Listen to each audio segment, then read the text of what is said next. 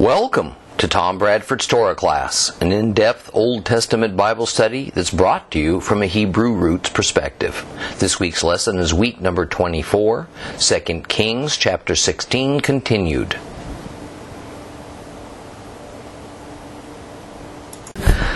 Well, with that, we are in 2 Kings chapter 16. And we only got a little ways into that last week. Now keep in mind that we are witnessing the last days of the existence of the northern kingdom of Israel. As of this chapter, some of the people of Israel are already being deported, and the land is in the process of being emptied of Hebrews. And when we left off, we found that the kingdom of Israel had sunk so low that it had essentially thrown off its identity as a nation of Hebrews. And so it allied itself with the nation of Syria in a military coalition that was meant to overthrow the government of Judah. That's right. Imagine that. For the first time since the separation of the brother nations of Judah and Israel, as a result of that civil war following King Solomon's death, the northern tribal government, as led by Pekah, formally joined with a heathen nation to go to war against the southern kingdom of Judah. And their purpose was not only to conquer, but it was to put an end to the Davidic dynasty. Even more, the allies intended to put a Gentile ruler over Israel into place. And while Israel's reasons for doing this were meant for self-gain by King Pekah, and also represented a pragmatic regional geopolitical strategy, the evil one was at work behind the scenes, orchestrating all of this so that the advent of a divinely promised Redeemer that was to come from the house of David would be aborted. I mean, after all, no house of David, no Messiah. Of course, the Israeli and the Syrian kings had no knowledge, they had no concept of this spiritual reality, and they were just little more than willing dupes in Satan's hand. And yet, in a way that is regularly too much for even Messiah's ecclesia to accept as possible, Jehovah was actually advancing redemption history towards its goal by allowing Israel's falling away. Soon Judah would follow. And then in a similar pattern, a little more than 5 centuries after the Babylonian exile, the Hebrews would again go astray. And this time reject the Messiah who finally came, Yeshua of Nazareth.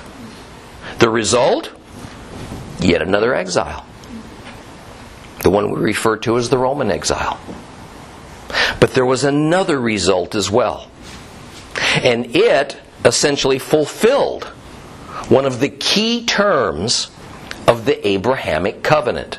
Genesis 12:1 through 12:3. Now Adonai said to Avram, "Get yourself out of your country, away from your kinsmen, away from your father's house, and go to the land I will show you.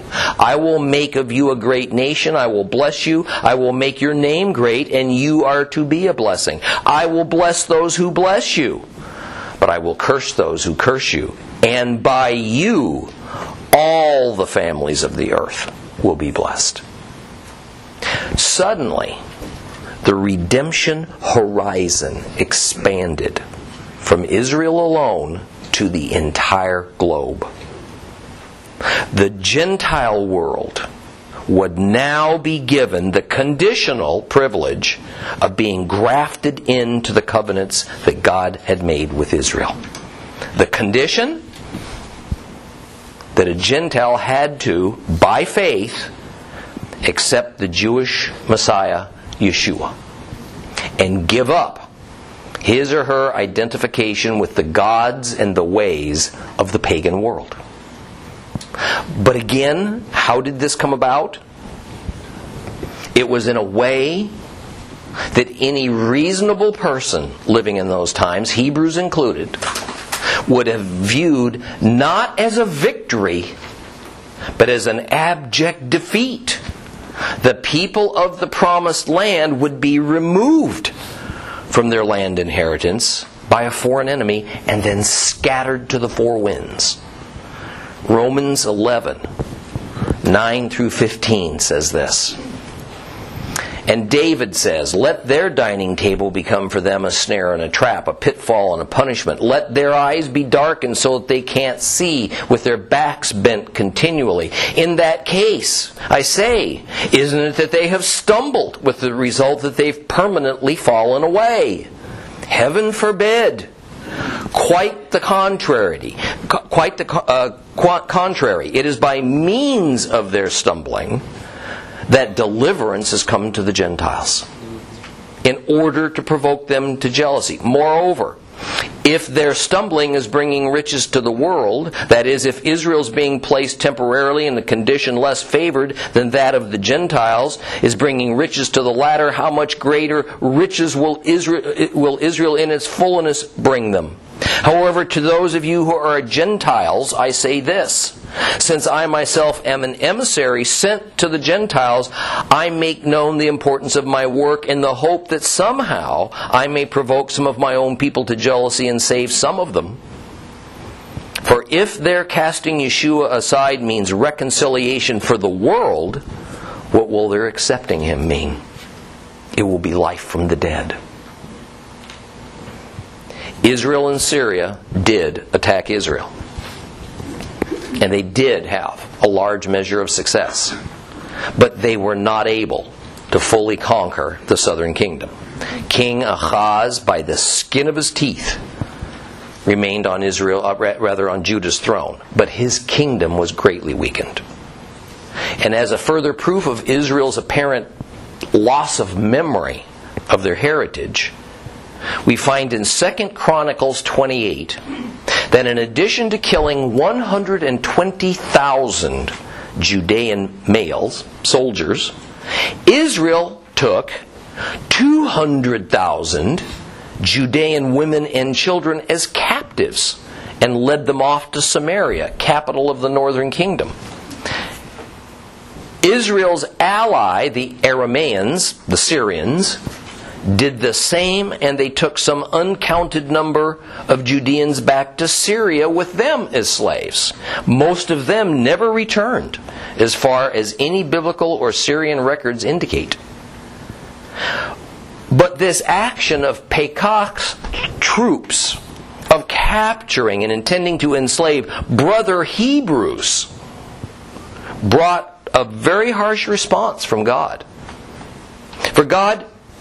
For Israel to do such a thing was not only well beyond the scope of what the Lord had intended in allowing Israel to essentially be God's hand of punishment upon Judah, but they broke a cardinal commandment in the law of Moses that prohibits a Hebrew from taking another Hebrew as an unwilling slave.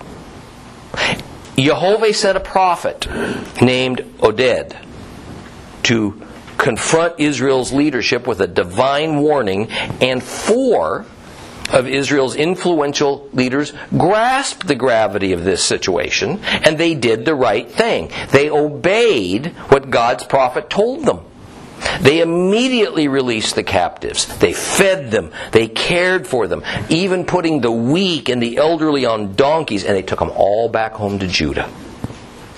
Now, naturally, this series of devastating events caused a paranoid reaction from Judah's king Ahaz, and that's what we're going to start with today. So open your Bibles to 2 Kings chapter 16. 2 Kings chapter 16, page 420, if you have a complete Jewish Bible. We will start reading at verse 5. Then Rezin, king of Aram, and Pekach, son of Remaliah, king of Israel, came up to fight against Jerusalem. They put Ahaz under siege, but they could not overcome him. It was at that time that Rezin, king of Aram, recovered Elat for Aram and drove the Judeans from Elat.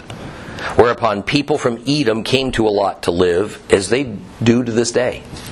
Then Ahaz sent messengers to Tiglath-Pileser, king of Ashur, with this message: I am your servant and your son. Come up and save me from the king of Aram and the king of Israel, who are attacking me.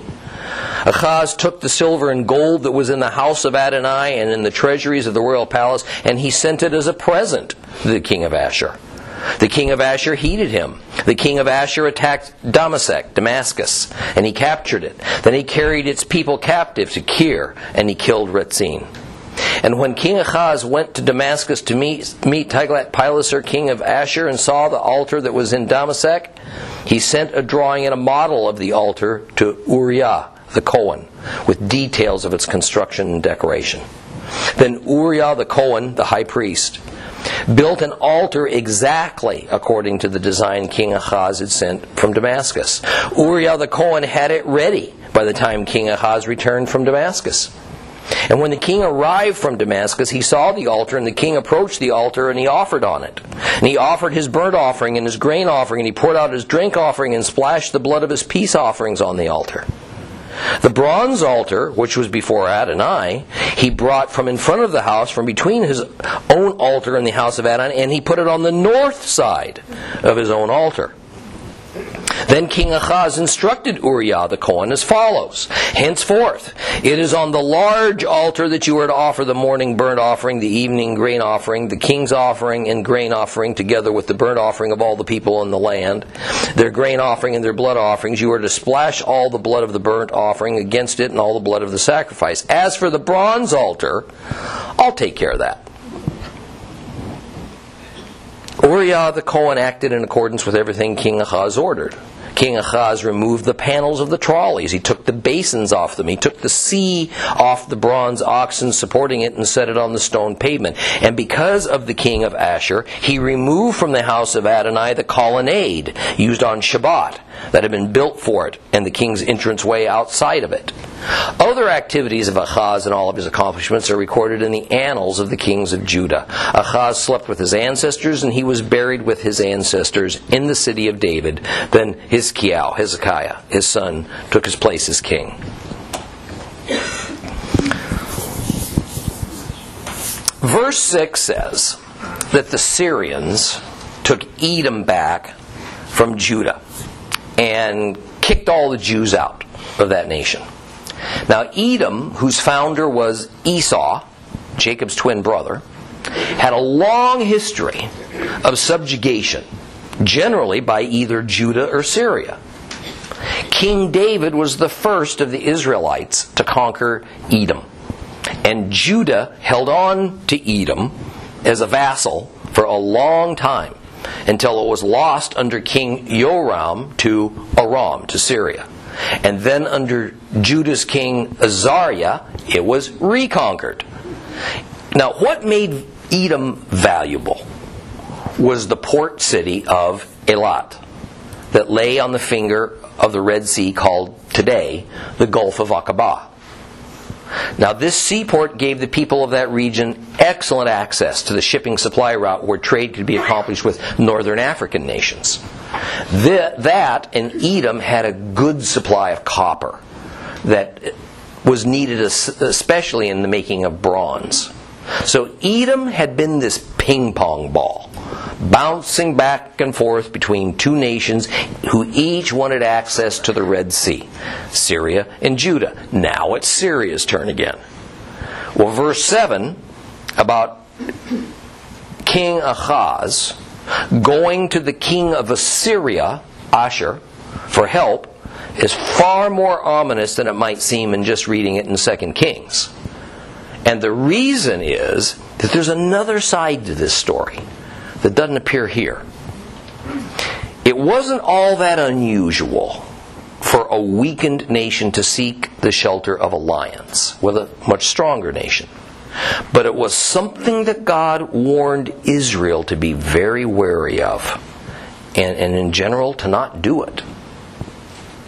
But even more, it is only when we understand what immediately preceded King Ahaz approaching Tiglath-Pileser of Assyria for his friendship and rescue that we can grasp the serious rebellion against Jehovah that is inherent in his decision.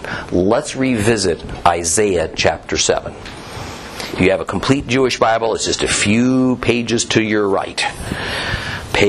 We'll take a look at page 446. 446.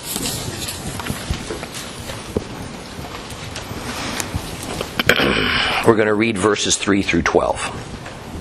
Isaiah 7, verse 3. Then Adonai said to Yeshayahu, Isaiah, "Go out now to meet Ahaz, you and your son Shear-Yashuv, at the end of the aqueduct from the upper pool on the road to Launder's field, and say to him, take care, stay calm and unafraid. Don't be demoralized by these two smoldering stumps of firewood, by the blazing anger of Rezin and Aram, or the son of Remaliah, or because Aram and Ephraim and the son of Remaliah have been plotting against you, thinking, we'll invade Judah, we'll tear it apart, and then we'll divide it among ourselves and appoint the son of Tavel as king there. For this is what Adonai says, it won't occur. It won't happen. For the head of Aram is Damascus, and the head of Damascus is Rezin. In 65 years, Ephraim will be broken. They will cease to be a people. The head of Ephraim is Shomron, Samaria. And the head of Shomron is the son of Remaliah. Without firm faith, you will not be firmly established. And Adonai spoke again to Ahaz, and he said, ask Adonai your God to give you a sign. Ask it anywhere, from the depths of Sheol to the heights above. But Ahaz answered, I won't ask. I won't test Adonai. So here we find that before Judah was invaded, God sent a prophet, Isaiah, to King Ahaz to tell him that the Lord was not going to allow Israel and Syria to conquer Judah. Notice how the term Ephraim is used as a synonym for the northern kingdom of Israel. This is because Ephraim had become a super dominant tribe that essentially engulfed all the northern tribes, and their dominance is being recognized by using their name interchangeably with Israel. Now, this is primarily important for us to know because of the liberal use of the term Ephraim in end times prophecies, denoting especially their connection to the legendary 10 lost tribes of Israel. Now, to be clear, since immediately after Solomon's death, the terms Israel, Northern Kingdom, Ephraim, and the 10 tribes, and in time the 10 lost tribes, all are essentially synonymous. And end times Bible prophecy will have you running in circles if you don't understand that. Now, God told King Ahaz that he would deliver him from the coming invasion. It's not that God promised there would not be an invasion, but rather that Judah would not be conquered. It wouldn't be torn apart and divided up between Syria and Israel, and thus King Ahaz would remain as Judah's king. And notice in Isaiah 7, 10, and 11, that God told God through Isaiah told King Ahaz to ask him for a sign. But in verse 12, King Ahaz refused. Now normally, a sign from God is a visible proof or guarantee that God said, that whatever God said would occur, will occur. It's designed to reassure this nervous recipient. But in this case, God telling Ahaz to ask for a sign is a test for Ahaz. And by Ahaz refusing, he failed the test. By refusing to ask God for a sign, Ahaz is demonstrating he's not interested in the Lord's leading.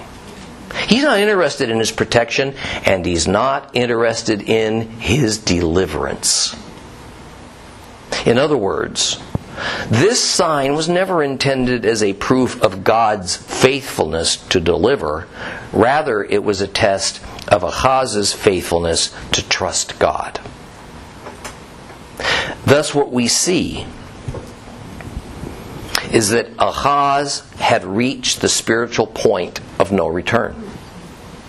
He committed the sin of blasphemy by staring down God and saying a firm, "No, I don't want your deliverance."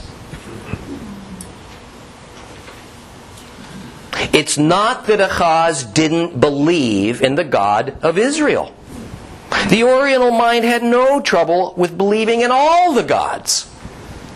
The issue was not which God you believed in. It was which God you chose to give your allegiance to. And how would one choose? Very simple. Which one did you trust the most to give you the most? That's how you chose. Now, while I could probably preach a couple of sermons only from this, I'm going to resist that temptation. However, this gives me another good opportunity for me to demonstrate to you the difference between believing and trusting. The majority of the people in the West would say that they believe in God, but very few would say they put their trust in Him. That is, believing that there probably is a God of some sort or another isn't anything of merit. However, trusting in Him, that's another issue. Trusting means you have committed to the principle that whatever that God tells you to do or don't do is right. And so it determines your decisions and your behavior. Trusting means that you have decided that this particular God is also the most likely of whatever other choices are available to come through for you. That's what it means. James 2:19. You believe that God is one? Good for you. Demons believe it too. Thought makes them shudder with fear. King Ahaz had no doubts that Jehovah was real and that He existed, but Ahaz didn't trust God to deliver him. Ahaz figured he had options A and B for deliverance. And I can tell you, and I think Lester can tell you, Lester as an evangelist can tell you, that this pattern of knowing that God exists but not trusting Him for deliverance is probably the single largest reason for people refusing to acknowledge Christ. I can't begin to express the number of people who have bluntly told me they're a good person.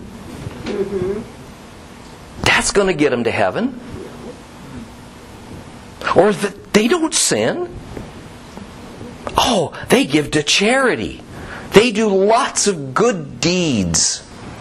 So that surely puts them in good stead with the Lord. In fact, there have been relatively few people who have ever told me that they did not think that Jesus saves. The bigger issue for them, for the majority of them, is that they think they have options A and B. Option A is that they put themselves in Christ's hand for salvation. Option B, they save themselves. And the majority prefer option B. like Ahaz, it's not that they don't believe in God. It's that they trust another means than God to deliver them. King Ahaz's option B was Tiglath-Pileser, king of Assyria, or of Ashur as it's often called in the scriptures. So in verse 7, Ahaz sends an emissary to Tiglath-Pileser with words that he should have responded to God's offer with. I'm your servant and your son, just save me. In Middle Eastern terms, to offer to be someone's son has many deep meanings. For one, it indicates a very close relationship. Another is that the son is under the authority of the father. And yet another is that the son inherits from the father. So it's quite right that a Christian ought to commit to the Lord by saying, I am your servant and your son, just save me.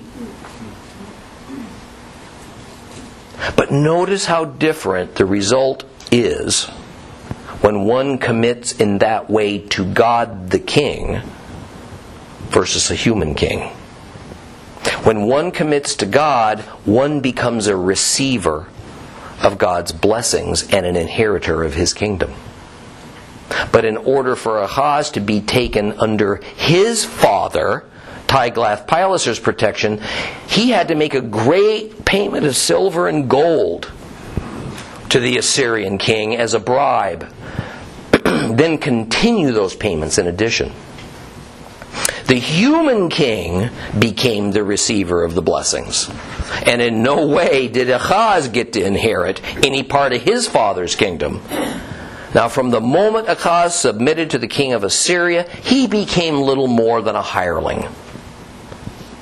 And where did Ahaz get the necessary massive amount of funds to pay off Tiglath-Pileser? He plundered God's temple, which he had no respect for anyway, and he sent it all off to Assyria. God's holy property was taken and stolen and given to a pagan by a Hebrew king. And yet, because he was David's descendant, the Lord held off His judgment of him in order to maintain His divine promise of a forever Davidic dynasty. The bribe worked. Tiglath-Pileser accepted King Ahaz's offer of submission in exchange for the Assyrian army attacking Syria and Israel. So really they had no resources left with which to harass Judah. And verse 9 explains that Assyria attacked Damascus, deported its people to other places in the Assyrian Empire, and then they killed Syria's King Rezin, who had troubled Judah so much. This deportation of the population of a conquered nation to some other nation in Assyria's growing empire became the hallmark strategy of Assyrian conquest and empire building. And this is exactly what would happen to the 10 northern tribes of Israel. Now, as many Bible scholars have noted, it is truly astounding that after such breathtaking apostasy, Ahaz would still be allowed by the Lord to complete his 16-year reign and then die more or less peacefully. But what we have seen thus far is but the beginning of Ahaz's defiance of God. Judah's king now traveled north to Damascus on a diplomatic mission to this conquered city. There he would meet with the victor, Tiglath-Pileser, and he would pay homage to him.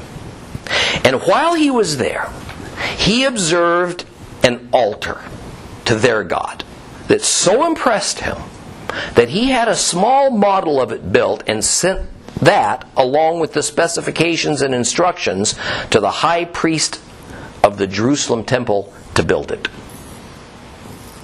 The writer of 2 Chronicles adds that it was during Syria and Israel's invasion of Judah a few months earlier that King Ahaz took the spiritually depraved tactic of worshiping the Syrian gods, beseeching them for their help. Why would he do that? 2 Chronicles 28, 22, and 23. During his time of distress, this same King Ahaz added to his treachery against Adonai by sacrificing to the gods of Damascus, who had attacked him, reasoning, the gods of the kings of Aram helped them, so if I sacrifice to them, they'll help me. But they became the ruin of him and of all Israel. Now, even though we have the editorial comment that sacrificing to these foreign gods eventually became the ruin of him, the reality is that when Isaiah's prophecy came true, the one that says Aram and Israel would not conquer Judah, they would not be able to depose Ahaz from the throne and replace him with a foreigner, and this because the Lord God of Israel would prevent it, King Ahaz responded by giving the glory of his deliverance to the gods of Damascus. Because during the attack, he sacrificed to them in hopes they would somehow find favor with him. And since Judah and he survived the invasion, he reasoned, well, it must have been those gods that rescued him. So now we see why he was so keen on that altar to those gods that he saw when he visited Damascus. And why he wanted one built just like it back in Jerusalem. It wasn't that because it was so grand. It's that to his way of thinking, it was so effective. In fact, the altar must have been significantly smaller than the authorized altar of burnt offering that had faced Solomon's temple for 250 years. Because in verse 17, we see that after Uriah the high priest built this new altar for King Ahaz and placed it at the temple, it was necessary to remove the trolleys that the several water lavers sat upon, and the sea was taken off of its ornate stand as well. The sea was a nickname for that big, enormous water laver used to wash the meat before it was put onto the altar. The altar of burnt offering was so big and tall that it was necessary that the various water lavers have stands under them to raise them up high enough so that the priest standing up on top of the altar platform could reach the water without having to go up and down the altar stairs. However, with the introduction of this new and apparently much shorter Damascus-style altar, the water lavers were now too high to reach. So they had to remove the trolleys and the stands from underneath these lavers and then set the vessels directly on the courtyard floor.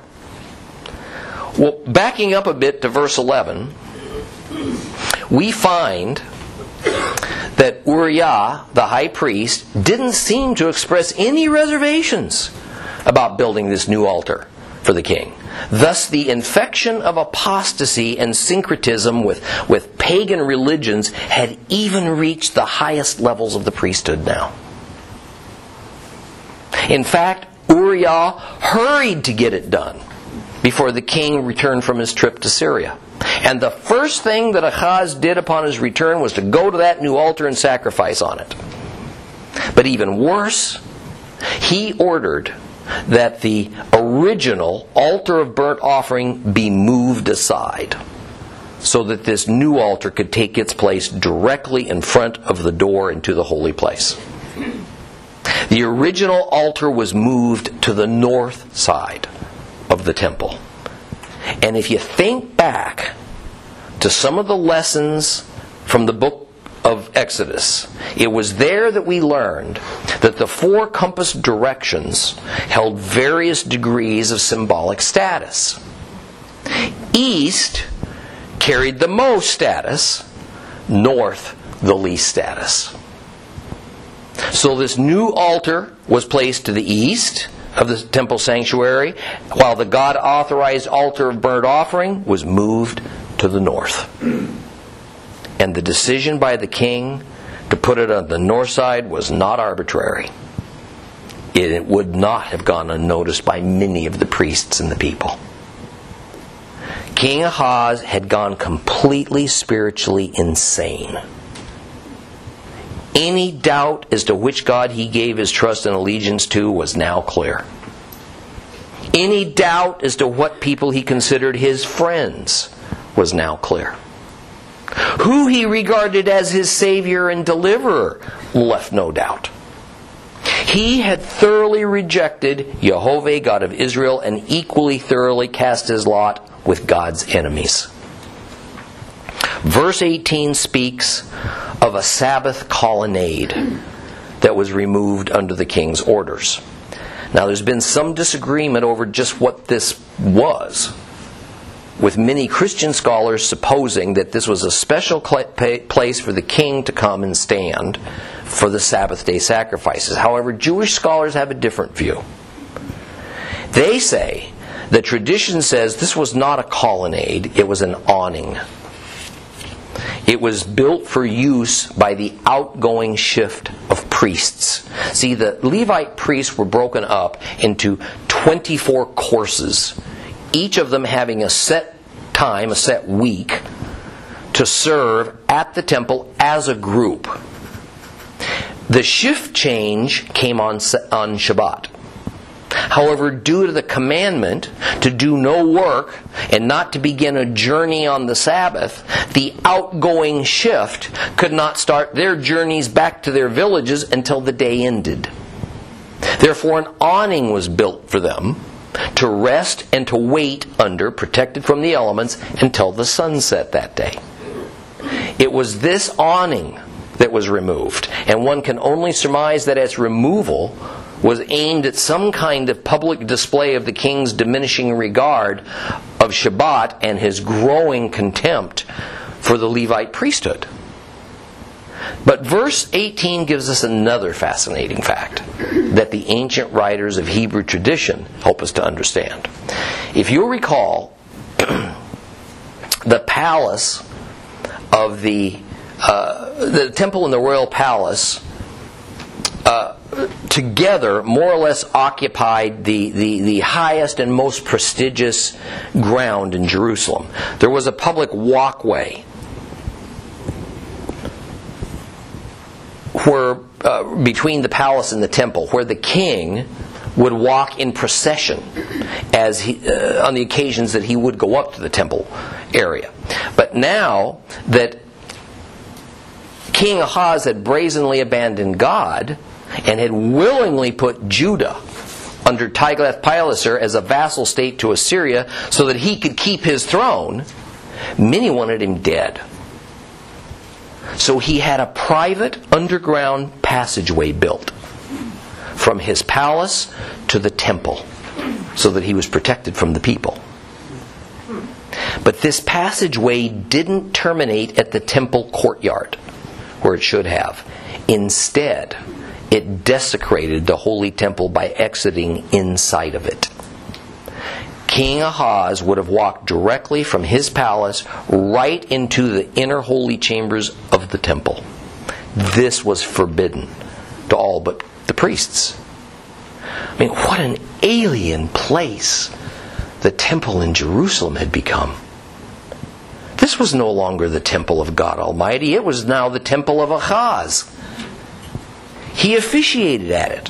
He had his own altar built to sacrifice to other gods, and even the high priest Uriah. He mixed his allegiance to Jehovah with King Ahaz. What was even more strange was this odd mixture of pagan and Torah-based rituals and ceremonies that happened there. It was the Syrian gods who were worshipped now. Baal, Ashtoreth, Molech, the heavenly hosts of the moon and the sun and the stars. As Edersheim points out, it was a weird combination of Syrian and Phoenician and Assyrian idolatry that had replaced proper Levitical sacrifice and observances. See, when one can kind of back away and catch his breath long enough to grasp the horror of all that Ahaz has wrought, we realize that to substitute a pagan pattern For the biblical God-ordained pattern not only destroyed the divine order established by God at Mount Sinai, but it destroyed all the symbolism that the temple, along with its rituals and its furnishings, was meant to convey to the present and to future generations. Even to do as Ahaz did in mixing the holy with the profane, in which no doubt he thought he was appeasing all the gods, including Jehovah. Well, that's the worst sort of folly. But a chicken and egg kind of question has to be asked. Was Ahaz the cause of the spiritual darkness of his time in Judah, or was he the outcome of it? Was Ahaz a manifestation of a new and evil brand of Jewish leadership, or was he merely representative of his people, who readily accepted such apostasy because their hearts were already deeply compromised?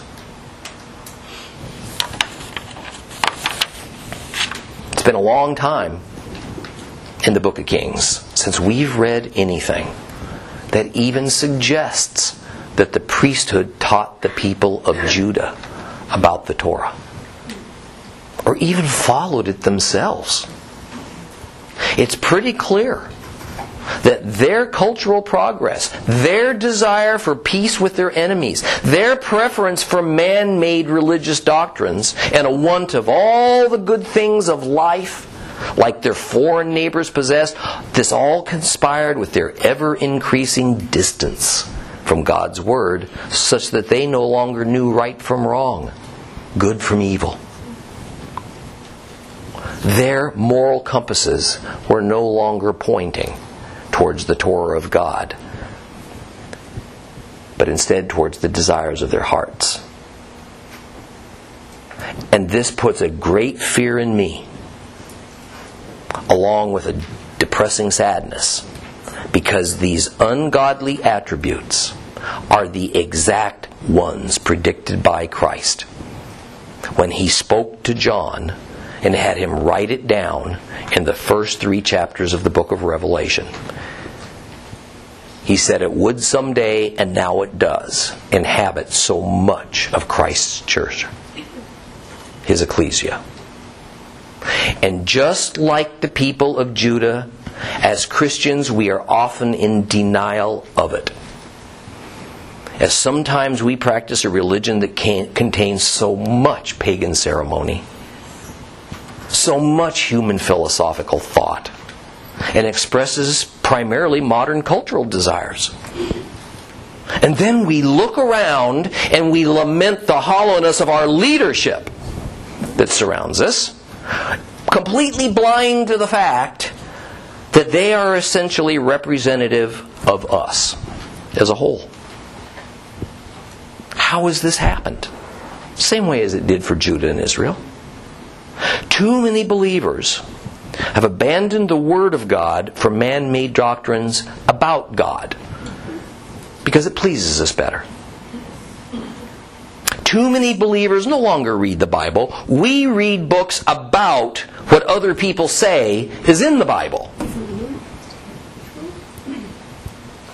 Too many of our teachers, pastors, religious leaders are satisfied to teach us what we want to hear rather than what we need to know. Because the new call is to popularity rather than to service and obedience to God and to the defense of His kingdom.